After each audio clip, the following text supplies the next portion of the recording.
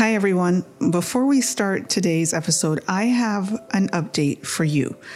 Our last two episodes were about the inclusion of women in Nigeria's economic and political spaces, and I am cautiously excited to report that the House of Representatives has passed a bill that would set aside seats for women.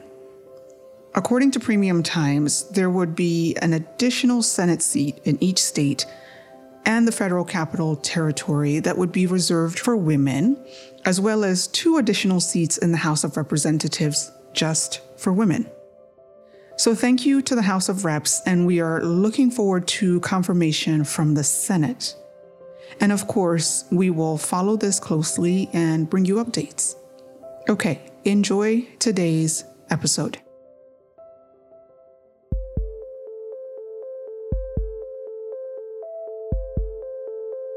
Last week, on Tuesday, the 27th of April 2021, President Muhammadu Buhari did something that some people have been asking him to do for a while. Our president asked for help. And it was during a virtual meeting with the newly appointed U.S. Secretary of State, Antony Blinken. And considering the growing security challenges in West and Central Africa, the Gulf of Guinea, Lake Chad region, and the Sahel, weighing heavily on Africa, underscores the need for the United States to consider relocating AFRICOM headquarters from Stuttgart in Germany to Africa and near the theater of operation.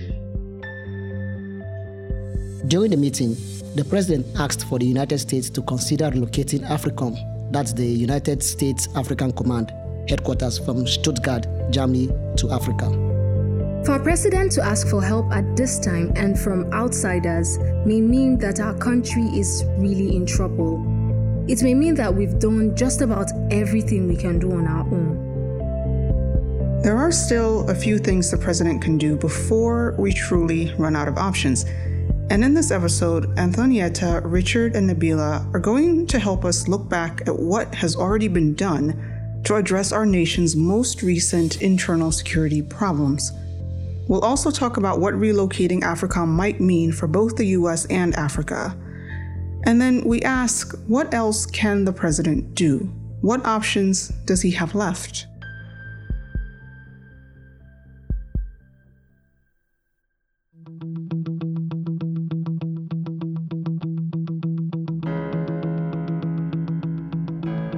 From Triple E Media, I'm Ramat Mohammed, and this is The Backstory.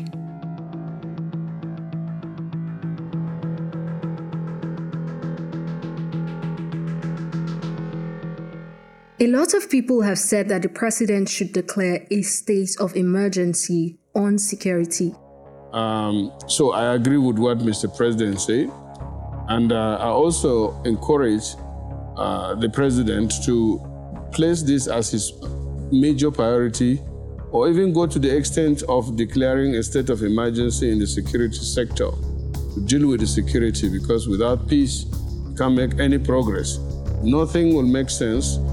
And we call on President Buhari to declare a national state of emergency on security. People are dying. You don't even know their numbers. Why must we continue to lose our people on the streets? Considering the security situation, the president should immediately declare a state of emergency in the security sector so as to fast-track all measures to ensure that the restoration of peace in our country. The federal government should ensure the protection of national infrastructure and assets, particularly the Shiroro and Kainji dams in Niger State. We've actually had state of emergencies before, several times in fact. The most recent was in May 2013. A state of emergency was declared in 3 states in the northeast: Borno, Adamawa, and Yobe. That particular state of emergency was in place for 18 months between May 2013 to November 2014. When we looked at the data set from the Council on Foreign Relations, we saw that there was actually a decrease in violent deaths in the Northeast for the first 6 months after the state of emergency was declared. But then, the number of violent deaths tripled in the first quarter of 2014. And in fact, it was in April 2014, right in the middle of the state of emergency, that the Chibok girls' abduction happened. And according to the BBC, it was also during that same state of emergency that Boko Haram planted a flag in the town of Goza, Borno State, in August 2014. So it would appear, based on the increasing number of deaths and other major events at that time, that the state of emergency imposed on the Northeast back in 2013 didn't really seem to have a long-term effect. So, mercenaries were called in. One of the evolutions we've also seen in the last 6 weeks, or begun to learn more about, is the arrival in Nigeria of quite substantial numbers of foreign military experts. And they're quite a mixed bunch. There are Ukrainian... Articles published in March 2015 from various sources like This Day and Reuters all state that the president at the time, Goodluck Jonathan, requested the assistance of mercenaries, paid soldiers from South Africa and the former Soviet Union. At that point, violent deaths across the country had reached over 4,300 in the first quarter of 2015 alone. And nearly all of the deaths, 97%, were in the Northeast. Now, according to the Institute for Security Studies, the mercenaries were asked to leave towards the end of April 2015. A month later, in May 2015, President Buhari was inaugurated to replace Jonathan. President Muhammadu Buhari came into office promising to deal with the security situation in the country. Progress has been made in recent weeks by our security process, but victory cannot be achieved by building the command and control center in Abuja. The command center will be relocated to Maiduguri and remain until Boko Haram is completely subdued. And that's the first thing he did. The theater of war, the military headquarters, was moved from Abuja to Maiduguri, the capital of Borno State. In addition to the move, the military got reinforcement. 11,000 troops of the Multinational Joint Task Force, that is the MNJTF, were deployed to the northeast border. The task force is a joint effort between the governments of Nigeria, Cameroon, Niger, Benin Republic, and Chad, and they focused on combating terrorism in and around the Lake Chad basin. The other thing that really helped is that Nigeria started to get weapons shipments again. Remember that in 2014, Jonathan had written several letters to several countries, including the US, asking for weapons to fight the war in the Northeast. But each country he asked turned him down. But by 2015, that had changed. We reviewed the arms import data tracked by the United Nations Register of Conventional Arms. In 2014, we received only 9 major conventional arms like armored combat vehicles and over 4,000 small arms. Most of these weapons came from Bulgaria. But by 2015, Nigeria imported over 160 major conventional arms, including artillery systems, and over 8,000 small arms and light weapons, mostly from Eastern European countries. In addition to troops and arms, the fishing ban of 2014 was still in effect. It turns out members of Boko Haram had infiltrated the fishing community and were using fishing to fund weapons purchases and launch surprise attacks. So by the time you add all of this up, the results were not surprising. Violent deaths in the north, which still accounted for most of the deaths in the country, dropped almost exponentially from over 4,000 in the first quarter of 2015 to under 1,000 in the second quarter of 2016. And the number of violent deaths remained steady throughout 2016 and 2017. Then in the second quarter of 2018, violent deaths in the north nearly doubled to about 2,000. But this time, the problem wasn't in the northeast. It was in the north central. According to the papers and the Council on Foreign Relations dataset, Over 850 people died in farmer-herder clashes across the North Central between April and June of 2018. But even if you don't count the flash events like what happened in 2018 in the North Central, the rest of the North started to report slow but steady increases in violent deaths starting the first quarter of 2018. By the first quarter of 2019, violent deaths in the North had doubled and reached over 2,200. But this time, in 2019, the increase was not due to events in the Northeast or the North Central. This time, it was the Northwest. In the first quarter of 2019, the Northwest reported over 1,000 violent deaths. Zamfara and Kaduna bore the brunt of those killings. In Zamfara, the newspapers associated most of those killings with banditry. The newspapers don't say which type of banditry, but we suspect it's gold banditry. And in April 2019, that's going into the second quarter, the federal government banned all gold mining activities in Zamfara. And that actually seemed to help. By the end of 2019, the violent deaths in the North had gone back down from about 2,200 per quarter to about 1,000 per quarter. But that didn't last for too long. In the first quarter of 2020, violent deaths in the North were again starting to reach 2,000 per quarter. And by the second quarter of 2020, they were above 2,500 per quarter. And this time, both the Northeast and the Northwest bore the brunt. Nearly 800 people died in the Northwest, mostly Kaduna, Zamfara, Katsina, and over 900 people died in the Northeast, mostly in Borno. After the first quarter of 2020, Nigeria, like the rest of the world, entered lockdown. And by the fourth quarter of 2020, now even the southern parts of the country started to report more violent deaths.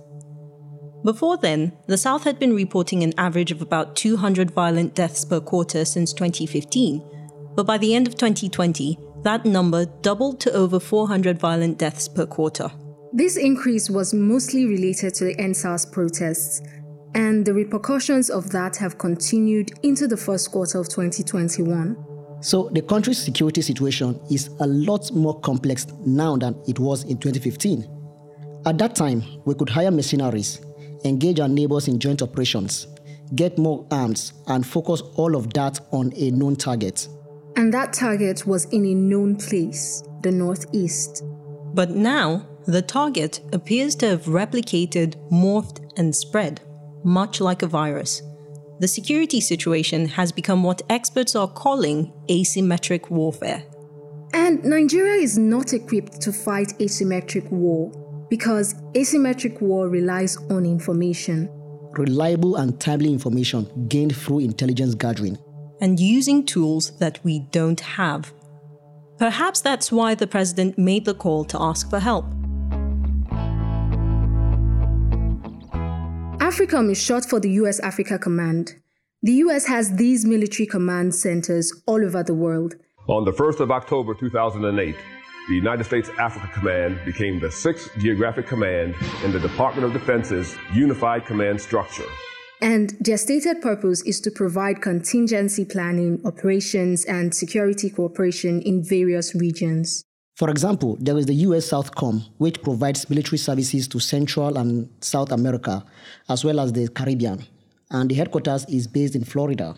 There's also US CENTCOM, the United States Central Command, which is responsible for the Middle East, including Egypt and Central Asia and parts of South Asia. The headquarters for US CENTCOM is also in Florida.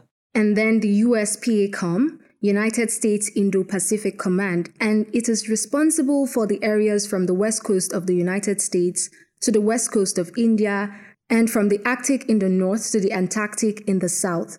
The headquarters for USPACOM is located in Hawaii. And then there is the US-EUCOM, that is the United States European Commands, which is responsible for 51 countries and territories in Europe, Russia, Greenland, and Israel. The headquarters of this command is in Germany. And finally, the US NORTHCOM, which is the United States Northern Command, and is responsible for all of North America, including Canada and Mexico. The headquarters for US NORTHCOM is in Colorado. AFRICOM has a strategy document that's available on their website, africom.mil.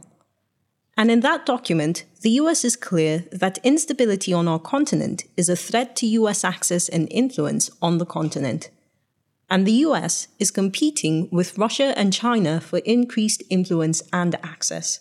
According to the strategy document, AFRICOM was set up to counter what they call violent extremist organizations and transnational criminal organizations in order to ensure a stable Africa. But the US is careful not to involve any of their own ground troops in security operations as part of AFRICOM. Instead, AFRICOM's strategy is to ensure that security operations in Africa are executed by African security forces. According to their document, AFRICOM works with partners which are mostly undisclosed and through cooperative relationships with Africans. And remember, all of this is being done from a headquarters in Germany. Previous US administrations have considered relocating AFRICOM on a number of occasions. The Obama administration considered moving it to Spain. The Trump administration was thinking about moving it to Spain or other European allies like Italy, Belgium, or Britain. In the early days, they even thought about hosting AFRICOM headquarters in Africa. But it didn't happen for various reasons. First and foremost, there were concerns about security. Putting AFRICOM on the continent would clearly make it a target for terrorist groups. And then there is the financial cost of moving it, and that could run up to billions of dollars. Which makes President Buhari's request a very interesting one for the US to consider. And the same day that Buhari made the request, the British Minister for Africa said that no partnerships can solve Nigeria's problems.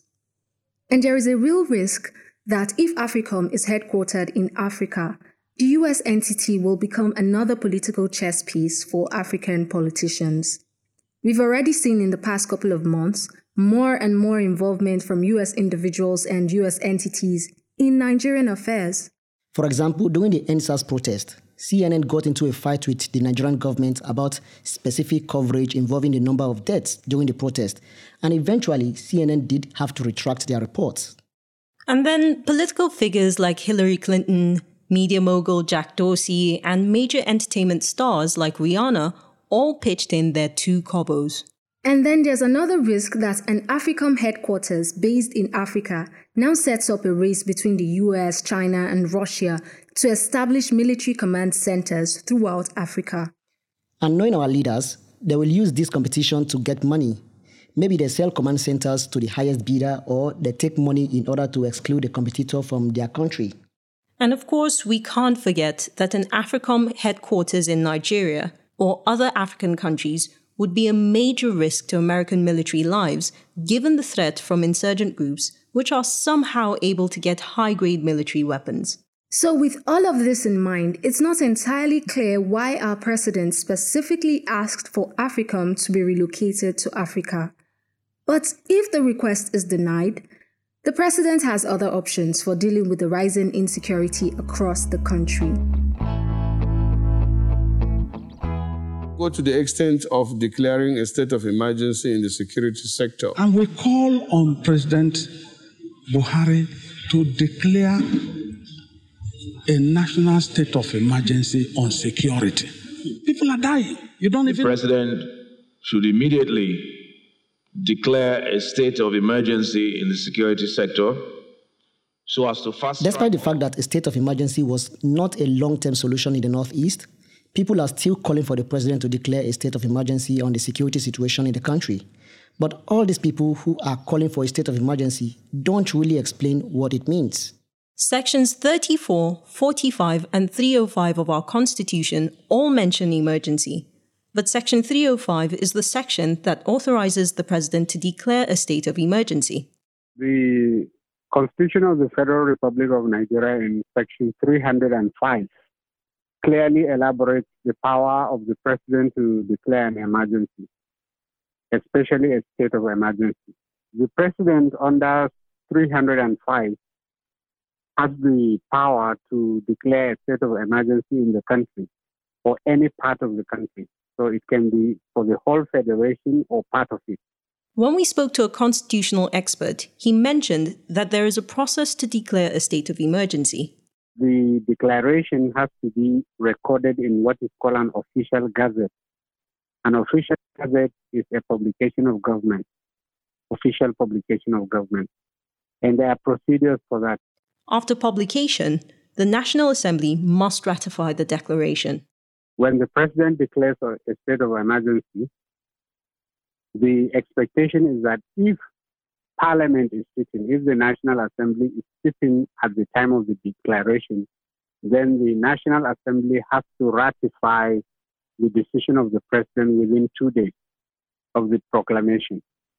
If the National Assembly was not sitting at that time when the president declared the state of emergency, for instance, the National Assembly was in recess, maybe the House of Representatives or the Senate, then the declaration of the state of emergency is expected to be ratified within 10 days after the proclamation by the president.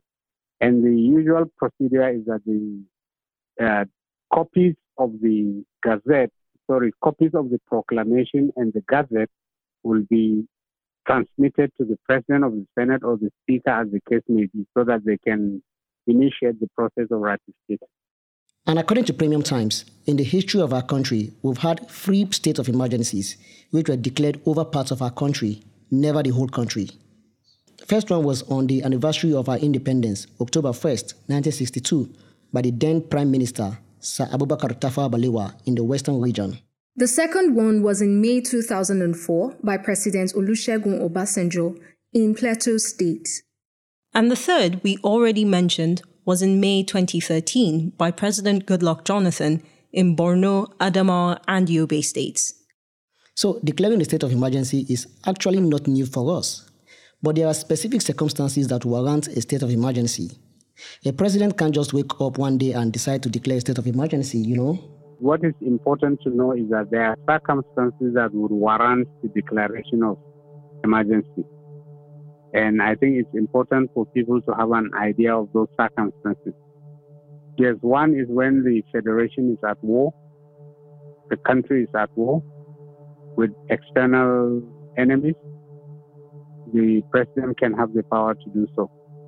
If there's any imminent danger of invasion, it's also possible. Where there is also actual breakdown of public order or safety. And I think the prevailing situation is the fourth one, where there is clear and present danger of actual breakdown of public order and safety in the federation or any part of it, requiring extraordinary measures to avert such danger. So you see, this is a recurrent problem now in the country and across, and the president is within his competence, if he so wishes, at any time to declare a state of emergency under this particular ambit of the law. Nigerians are used to having curfews during local violent clashes.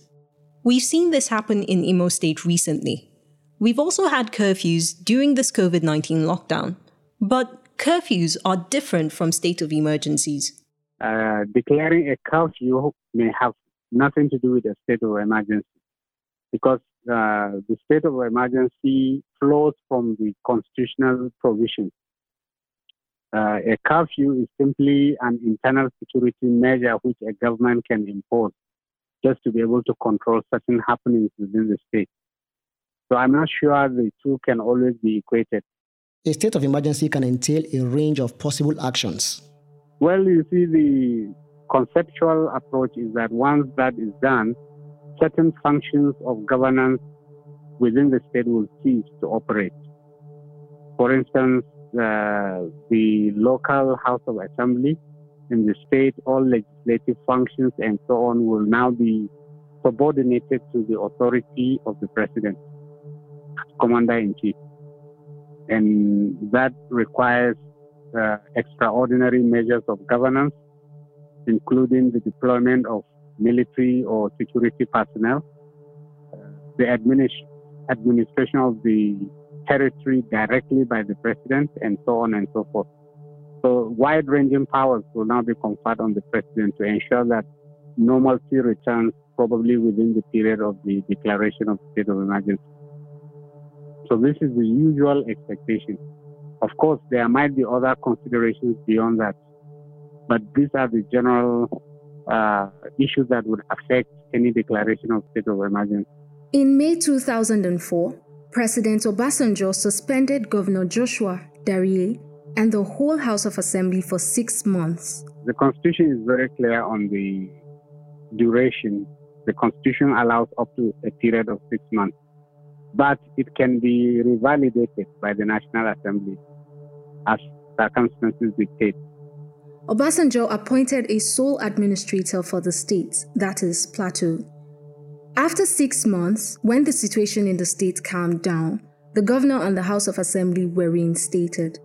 The state of emergency is an option, but it's also an option of last resort.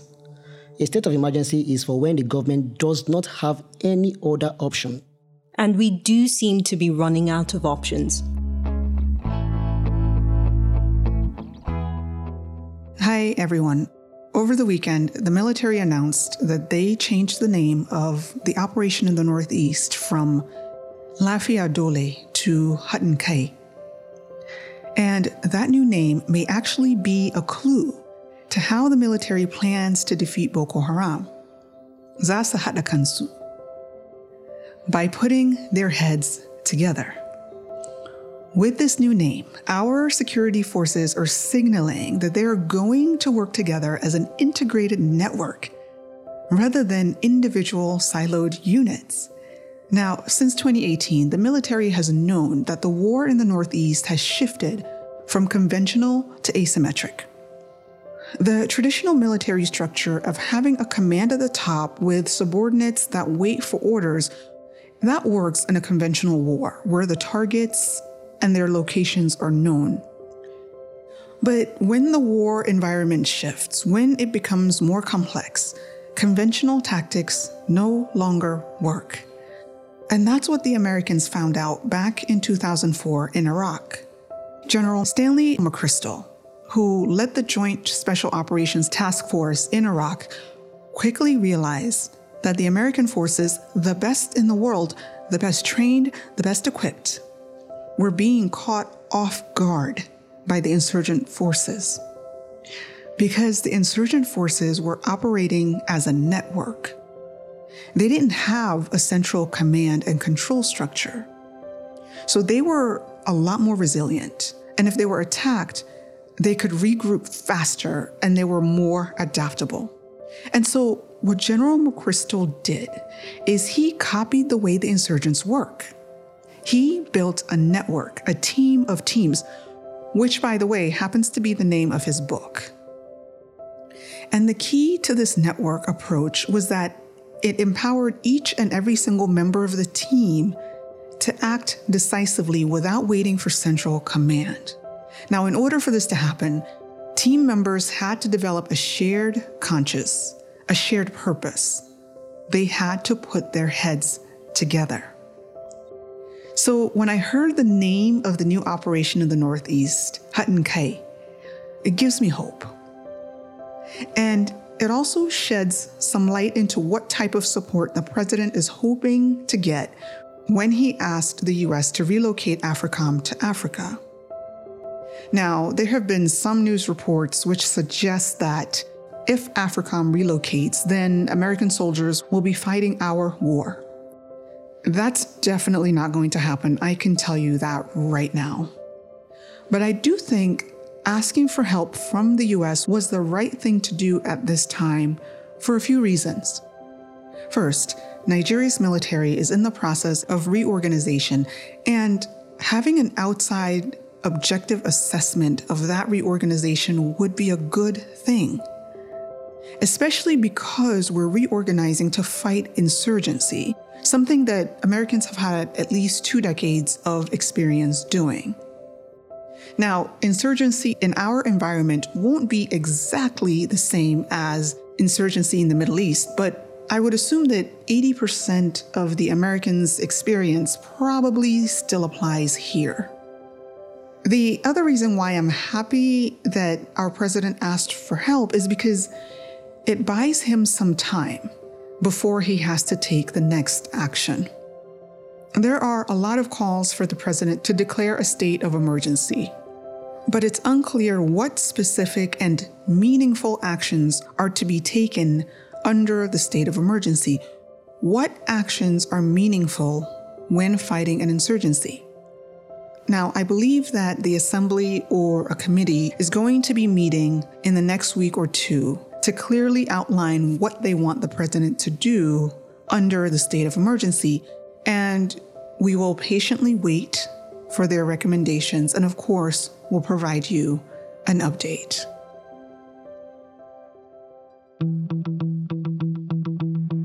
The Backstory is brought to you by Triple E Media Productions. Production copyright 2021 Triple E Media Productions. If you enjoyed this episode of The Backstory and want to hear more, subscribe to our 234 Audio YouTube channel. Episodes of this podcast can also be found on Apple Podcasts, Google Podcasts, Spotify, and wherever you get your podcasts. This episode of The Backstory was produced by Richard Anyabe, Antonietta Kalunta, Nabila Usman, Dominic Tabakaji, and Sam Tabakaji. Executive producer Ramat Muhammad. Special thanks to Alexandra Gekpe, John Iwodi, Rabia Hadeja, Stanley Bentu, Aredi Isha, and Mala Iwa Bado Ikaleku. I'm Ramat Muhammad. See you next week.